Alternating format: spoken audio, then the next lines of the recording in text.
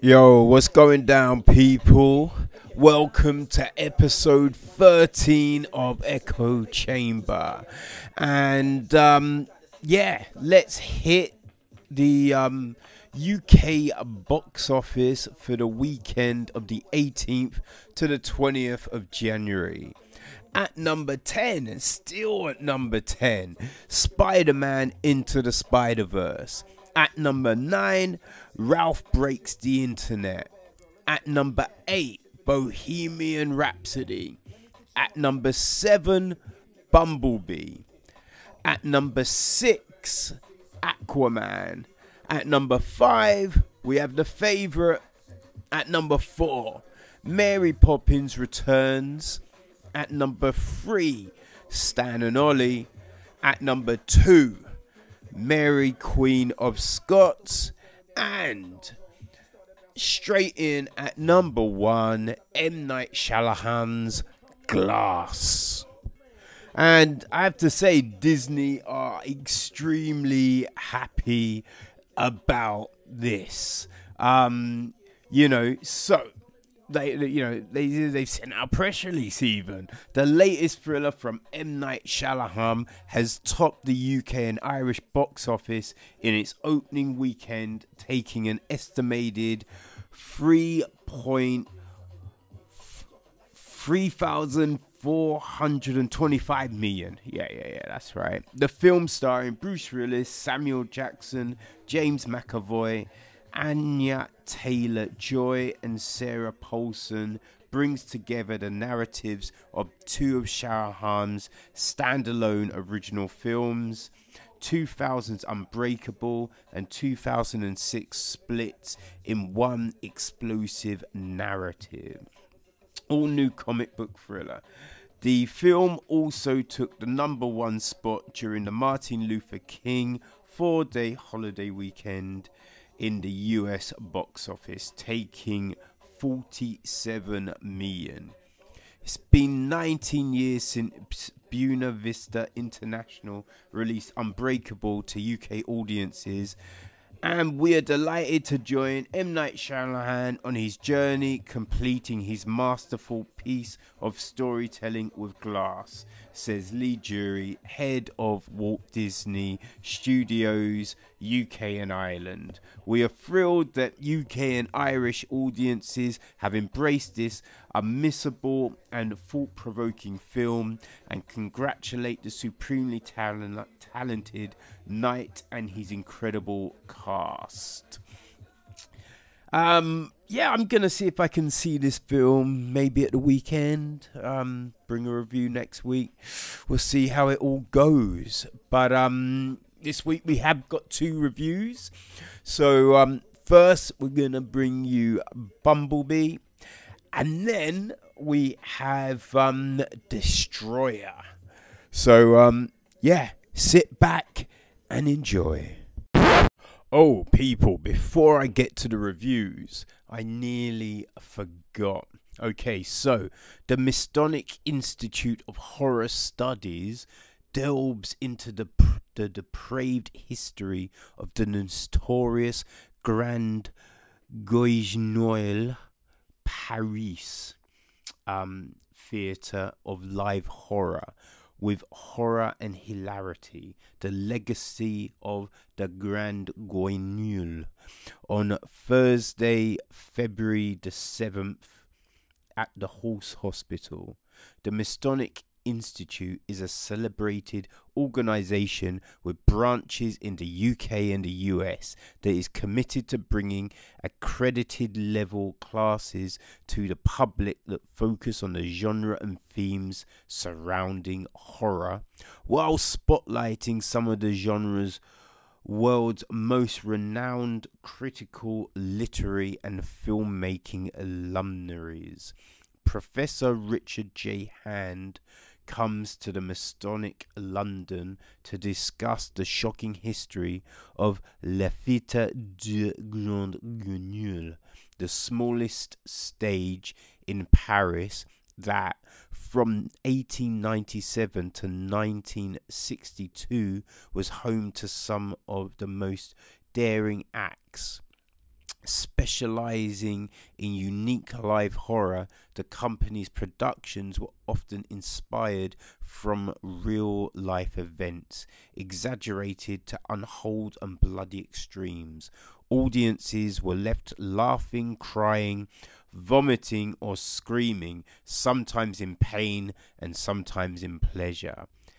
Hand will discuss both the Grand Guignol's time operating and the profound impact it's left on horror in all forms in a class that is not for the weak of heart.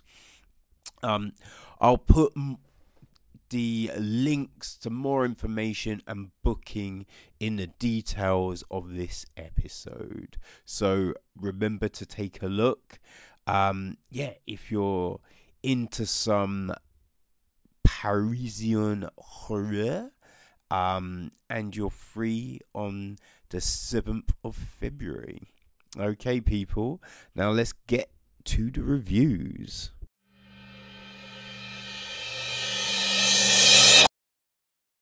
So the first film I'm going to talk about this week is Bumblebee.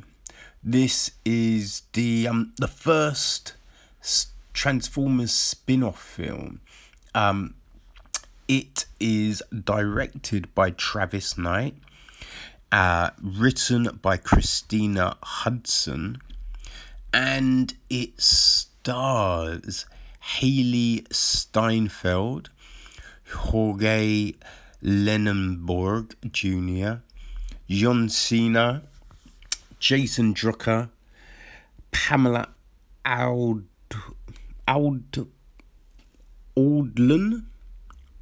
Pamela Alden and Steven Schneider. The basic story is, on the run in the year 1987, Bumblebee finds refuge in a junkyard in a small Californian beach town.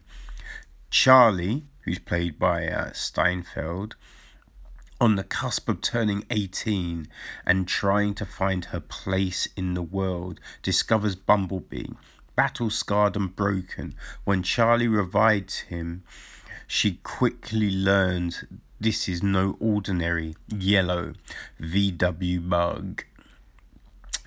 I have to say that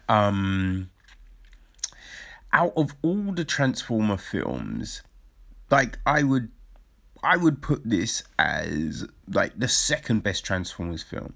I feel like the first film is I think that holds the most because it was that nostalgia, like finally seeing the robots on the big screen, and it had one of the most coherent storylines.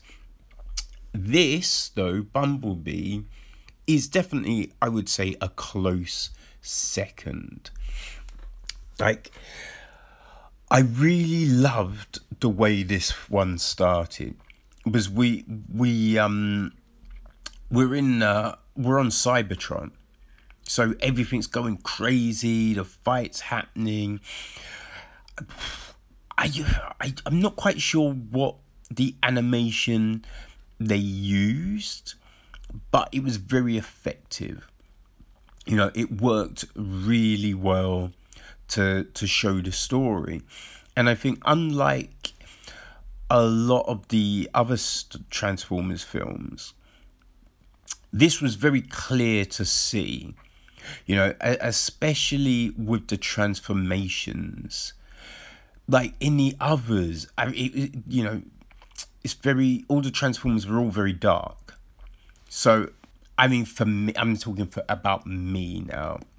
Like, I found it really difficult to tell the difference between which Transformer, especially when they were transforming very quickly and they were fighting.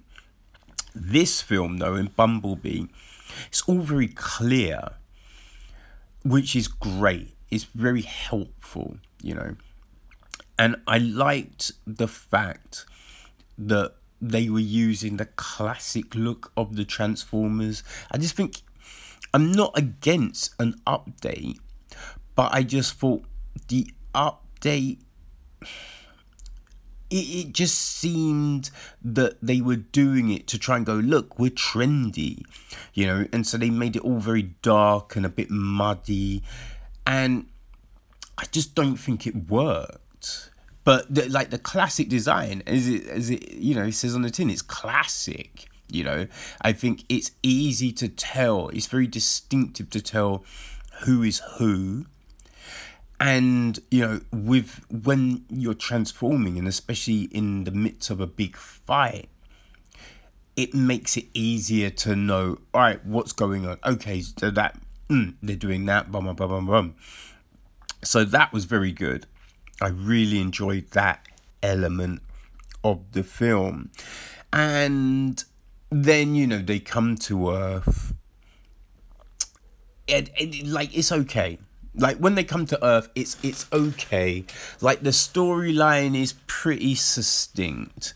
And it's kind of nice that they kind of tied it into the gap from, the first film. So this all kind of leads into the beginning of the first film. Well, I should probably say the second film, because the first film technically is the animated kick-ass film of the 80s, right? But yeah, we're talking about the Spielberg film. It fits, and that's great. I liked that they didn't force the love story too hard, because I think that really would have spoiled it if they forced that love story. The fact that there was even an element of one, we could have done without it. It was just a bit weird, because there didn't seem any reason for there to be one. It was just, oh, you're here, so meh, why not? There's this weird scene where like Steinfeld goes to Jorge's character, oh, take up your shirt. And then he takes off his shirt, but you're just like, why? I don't understand why he had to take off his shirt. This doesn't make any sense. This is weird. But I always feel with Transformers, the weakest element is the human element. And again, it was the same with this film. Like, the human element is the weakest. Because we have a story going on with Haley that all seems a bit rushed. Because for ages it's just like, oh yeah, I miss this person, blah, blah, blah, blah, blah. And then very close to the end, it's just like, oh, this happened. And it's just like, oh, okay. And it's like, why force this? Why? Like, it was a weird element of the film, because it was just like, what is the real impact? If you took this out, you'd still have the same film. It didn't really play a pivotal part. So it was either you have to change the timeline on the revelations, or just don't bother. Just don't bother with it at all, because it didn't do anything. It was meaningless. Then you had the whole army situation, because, Bumblebee crashes and they're like, oh gosh, yeah, alien, let's get it. And, they're kind of kicking Bumblebee's ass for a while, which is all a bit like, wait, huh? Because, you see with the interactions with the humans from the Decepticons that, like, the tech is so much more. So it's just like, so how the fuck are they beating on Bumblebee? Makes no sense. But you have that. Then you get to a point where, you know, the true kind of agendas are very clear. You know, like everyone knows what is going on, but then they're still going after Bumblebee. And they're just like, wait, what? It doesn't make sense to this story. And then the way it just ends with soldier and the salute, and you're just like, oh, god damn it. Like, no, what are you doing? So it's these kind of bits that are irritating. Like, there is a nice kind of a bit with, you know, Steinfeld, Charlie, and her stepdad. I'm not quite sure, actually. Stepdad or mum's boyfriend, but Ron. There's a nice kind of thing with them towards the end, which is just like, well, yeah, no, that's nice. That was nice. But otherwise, you do kind of feel that the human parts are a bit forced, aren't fully fleshed out. Like, you had Charlie hugging Bumblebee a lot, and you just be like, okay, but he's a robot, right? Remember, he's a robot, and he's made of metal, so he's going to be cold and hard and probably a bit jagged. So you're like going, I just need a hug, and you'll be like, yeah, but huh? That, like, this isn't going to play. Like, what's happening here? So, like, yeah, it's the human element that is just so frustrating of the film. But, you know, the robots themselves, everything like that was fun. It was definitely fun. And I think that really, like, brought the story and the film up. And that's why I feel it's probably the second best Transformers film.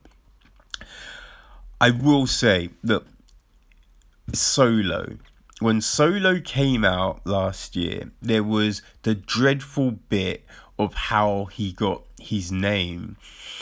Oh, so wait, what's your surname? Wait, you don't have one? Oh, and you're on your own? Oh, so I'll just put Solo. And that was dreadful. That was a dreadful moment. This did have a similar moment. This did have a similar moment. And he's just like, oh, what's that noise? Oh, you sound like a bumblebee. I'll call you Bumblebee from now on. Or I'm just going to use B. I'm just going to call you B. Hey, B. God damn it. So irritating. It's just like, stop with the B. Just call him Bumble or something. But B, hey, B, why don't you do this? B. It's like, I want to kill you. But yeah, that aside, you know, I will say one of the biggest things that made me smile about this film was the soundtrack. The soundtrack was so good. And, you know, I'd forgotten how much good music there was in the 80s. Because, you know, sometimes you go, when was all the good music? And or what kind of genre of music? And when was this out? And that kind of stuff like that. And you can sometimes think, 80s, I don't know. It was a bit hit and miss. But I think they put together a really good soundtrack. But it wasn't just that. It was the way the music was integrated into the film, with it playing over the radio, like Bumblebee using it to talk and kind of things like that. It worked really well. And yeah, it was a great element of the film. And I can't remember saying that about any other Transformers film. Like, you know, the music being a real big component of the storytelling. But for this one, yeah, it was definitely there. The ending was a bit confusing, like the very end. I'm not going to say what happens, but it's a bit random. It's a very random. But other than that, look, it's not a bad film. Well, I guess, you know, if you're a big Transformers fan, you know, if you loved all the other films, then you definitely need to see this. If you only like the first film, then I feel this one will resonate a bit more with you, because, you know, as I said, look, it's more akin to the first film, so you'll probably gel with it more than the previous ones. If you like the cartoon series, I would say you will like this film. It's not going to win any awards. Let's just say that. Definitely won't win any awards. John Cena definitely ain't going to win no acting awards for this film. But, you know, I went to see it with my friend because she loves the Transformers films, and I'm a great friend. I mean, this is the biggest takeaway from this. I am such a good friend to go to the cinema and watch this film with her. So, yeah, I mean, see the film if you want, but just remember that I'm an awesome person. All right, cool. And let's get on to our next film. Oh my gosh, the next film. Such a good film. Cool, let's go. Yo, what's going down, people? So today I went to see Destroyer. Now, this is the new film starring Nicole Kidman. Like, it was showing during the London Film Festival, but I had a lot of interviews that day, so I wasn't able to go see it. But everyone I spoke to said, yo, this is a really good film. So I was like, okay. And I'm so glad I got the opportunity to go catch it. So thank you to Lionsgate for the screening. But you know, it's directed by Karen Kusama, and Karen directed one of my favorite, probably not one of my favorite, but a film that I really loved when it came out. It was Girl Fight, starring Michelle Rodriguez. It's just an incredible film. It's a really great film. Then she did I Am Flux, which it was interesting, but there were issues with it.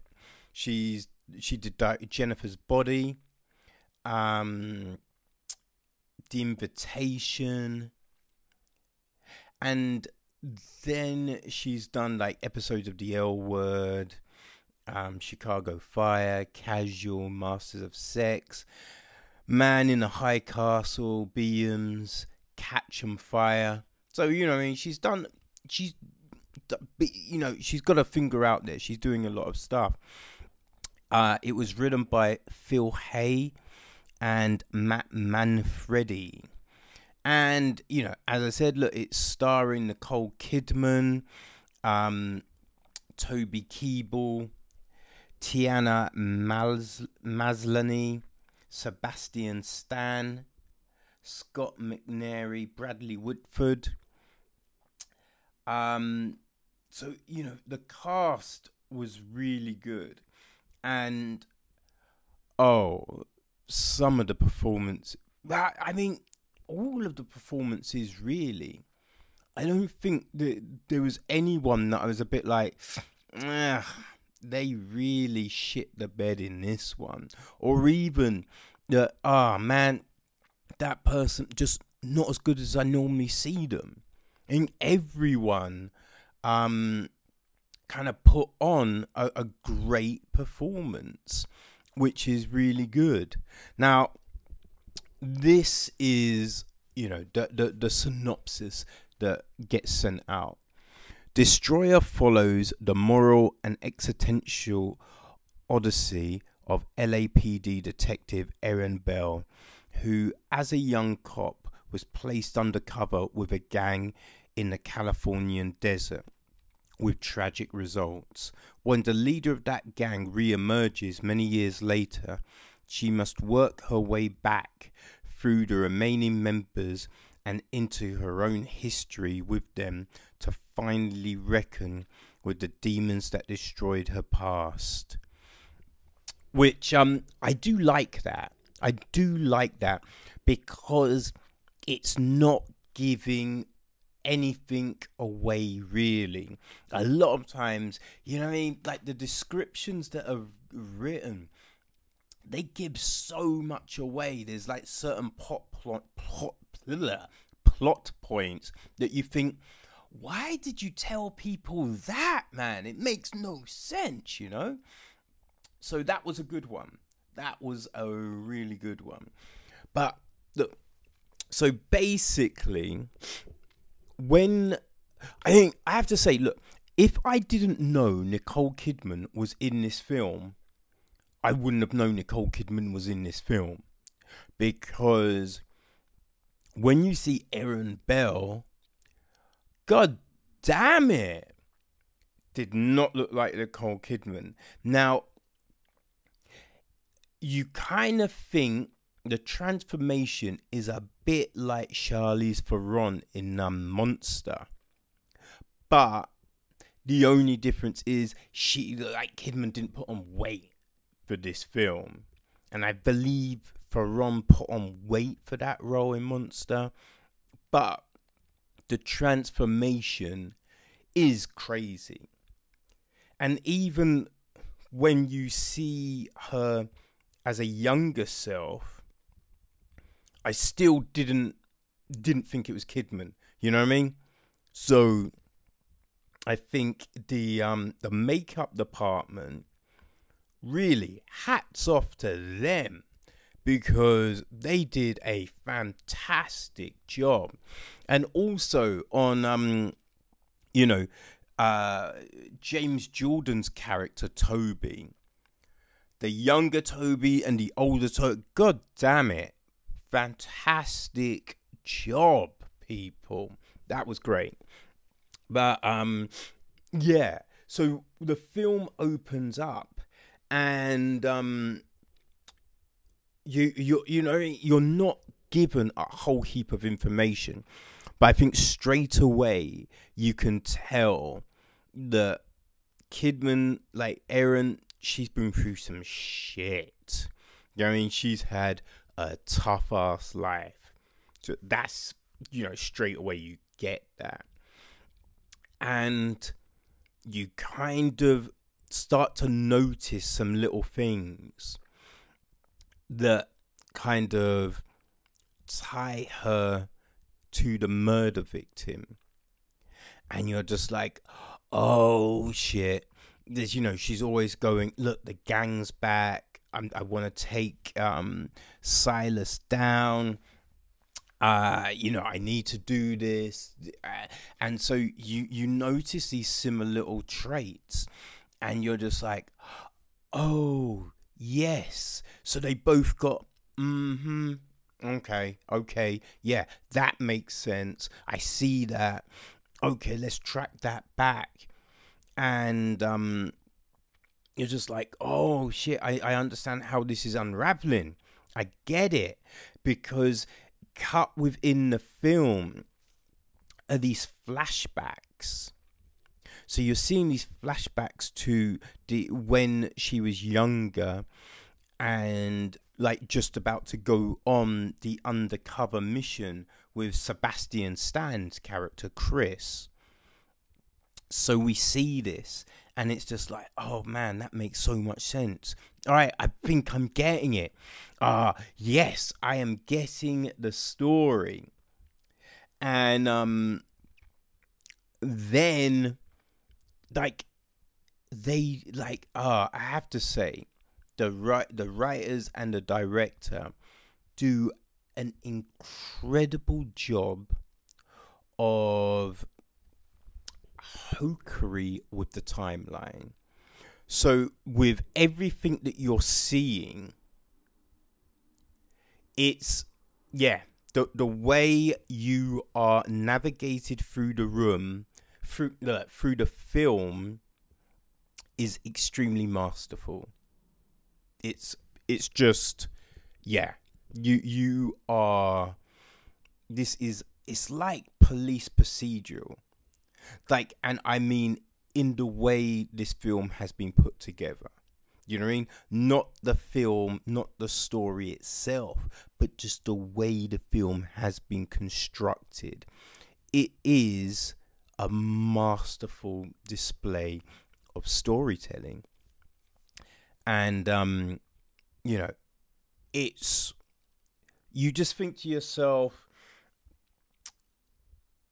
I didn't see any of this coming.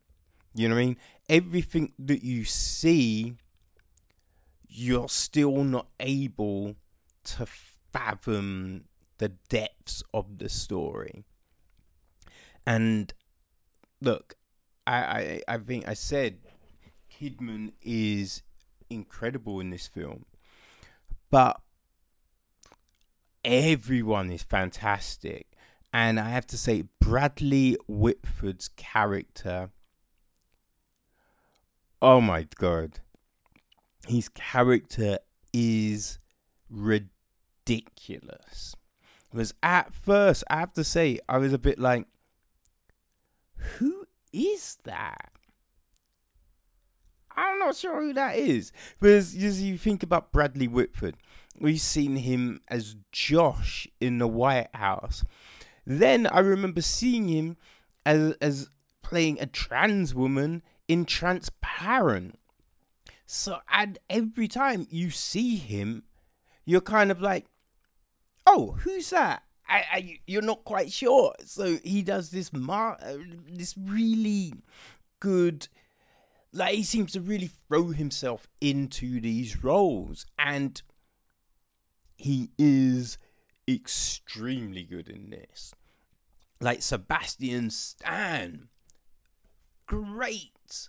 Like, you think of him in Captain America, but you know, he's just really good, really good. Like, you know, he's definitely moved from the Winter Soldier, you know. So, like, even Kidman's daughter, and I do sometimes when you see like kids in films, and I have to, you know, probably say she isn't actually a kid. You know, a lot of times the kids can be the weak links, but Jade Pettyjohn really plays Shelby so well. You really get that petulant attitude, and then there's those moments of I just want you to hug me. I just want a mum, you know, and it's not, you know, hammed up. It's really, man, you know, it's subtle. It's so subtle and well judged the way she does this. And so I think watching this film, I would not be surprised to see it nominated for a whole heap of awards. And I wouldn't be surprised to see Kidman's name up there for awards. Or like Bradley Whitford for supporting actor. And Sebastian Stan for supporting actor. You know what I mean? I'm just think like Tatiana Maslany as supporting actress. I would not be shocked, because see, fantastic. They do such a great job. And when people say there's no films with great female leads, you need to shut the fuck up, because this is a fantastic film with a fantastic female lead. It's just, it's just good acting. Male, female, who gives a fuck? It's just hands down good acting. And I have to say, it's like this film, it's kind of, I don't know, like you get that kind of weird kind of hybrid of like Memento, End of Watch, Dog Day Afternoon, and Sicario. You know what I mean? It's kind of got, and probably maybe a little bit of a Training Day, but without the over the topness. It's got kind of elements of all of those films kind of all blended to create this.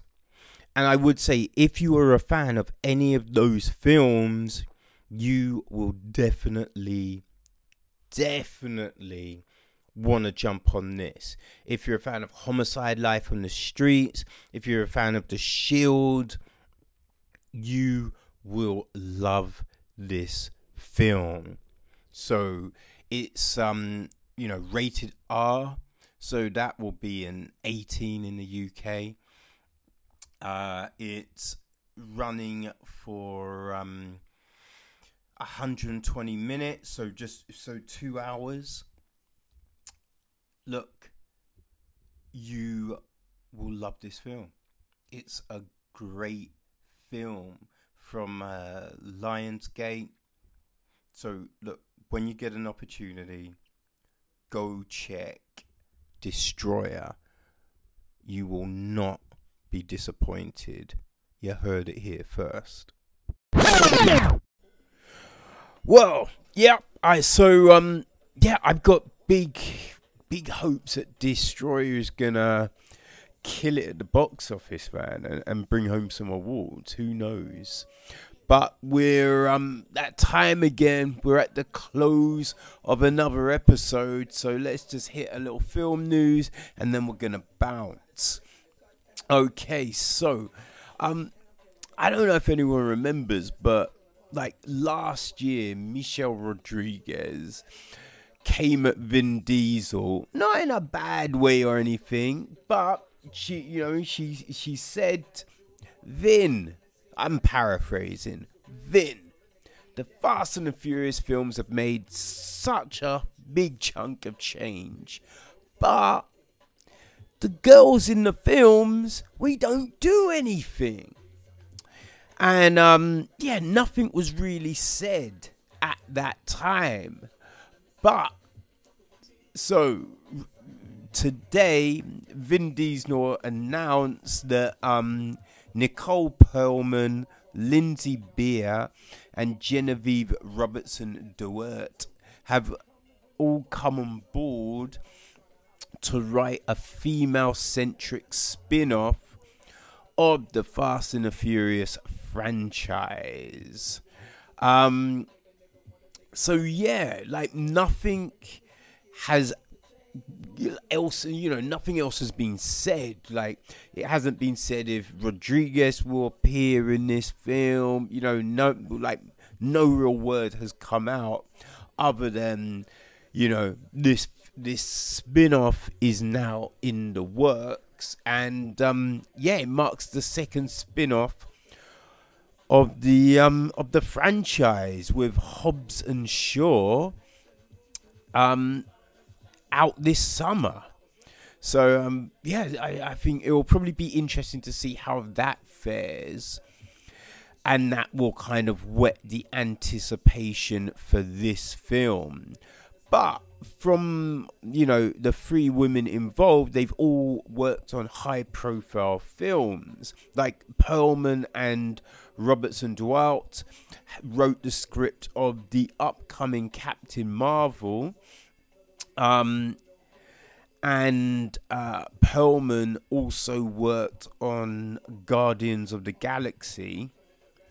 And I believe she also wrote Tomb Raider, which, that wasn't great. And Lindsay Bear wrote Sierra Burgess is a Loser for Netflix, and is up to reboot the Teenage Ninja Mutant Turtles franchise. So they've all got caliber of producing big film. So it'll be interesting to see, what they can do with this spin-off. Okay, well, next up, Michael B. Jordan's, as most people these days seem to have, he's got his own production company. It's called Outlier Society, and he has signed a first look deal with Warner Brothers Pictures. And they've,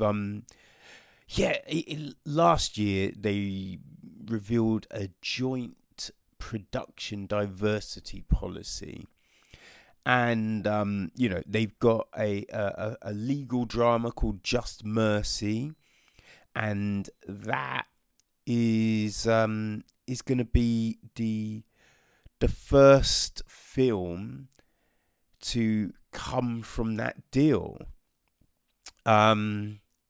Which is interesting. But we don't know how it's going to affect any of Jordan's other projects set up at other studios, because he's got the whole Tom Clancy franchise situation that's at Paramount. But it'll be interesting. I mean, it is his studio, so I don't think that usually affects people as an actor or an actress. It's just if they're going to direct, produce, then that will be, through whatever deal that they sign. And finally, Netflix and Sandra Bullock killed it last year with Bird Box. And it looks like they're teaming back up because Sandra Bullock has signed on for Reborn, which is a comic book adaptation from Mark Millar's Millarworld comic book universe. And it's going to be helmed by Chris McKay, who directed Lego Batman. So the story follows a woman named Bonnie Black, who dies in a Manhattan hospital and finds herself reborn in Adisteria, the land of the afterlife that holds her family and friends, along with monsters and dragons and a war between good and evil forces. Upon the realization her late husband is nowhere to be found, she sets out with her late father and a sword to find him somewhere in the battle-heavy area. So Sandra Bullock, Roy Lee, and Minnie Yoon will produce, and it's got no production date or release date or anything like that. But hey, a lot of Millar's stuff has been successful. Like Bullock has proved once again with Bird Box that she she's still got those acting chops. So hey, who knows what this could be, but it could be interesting. Okay, so that's it for another episode, and I'll see you again next Thursday for some more movie news and reviews. All right, people, so enjoy the films, and we'll catch you next week. Peace.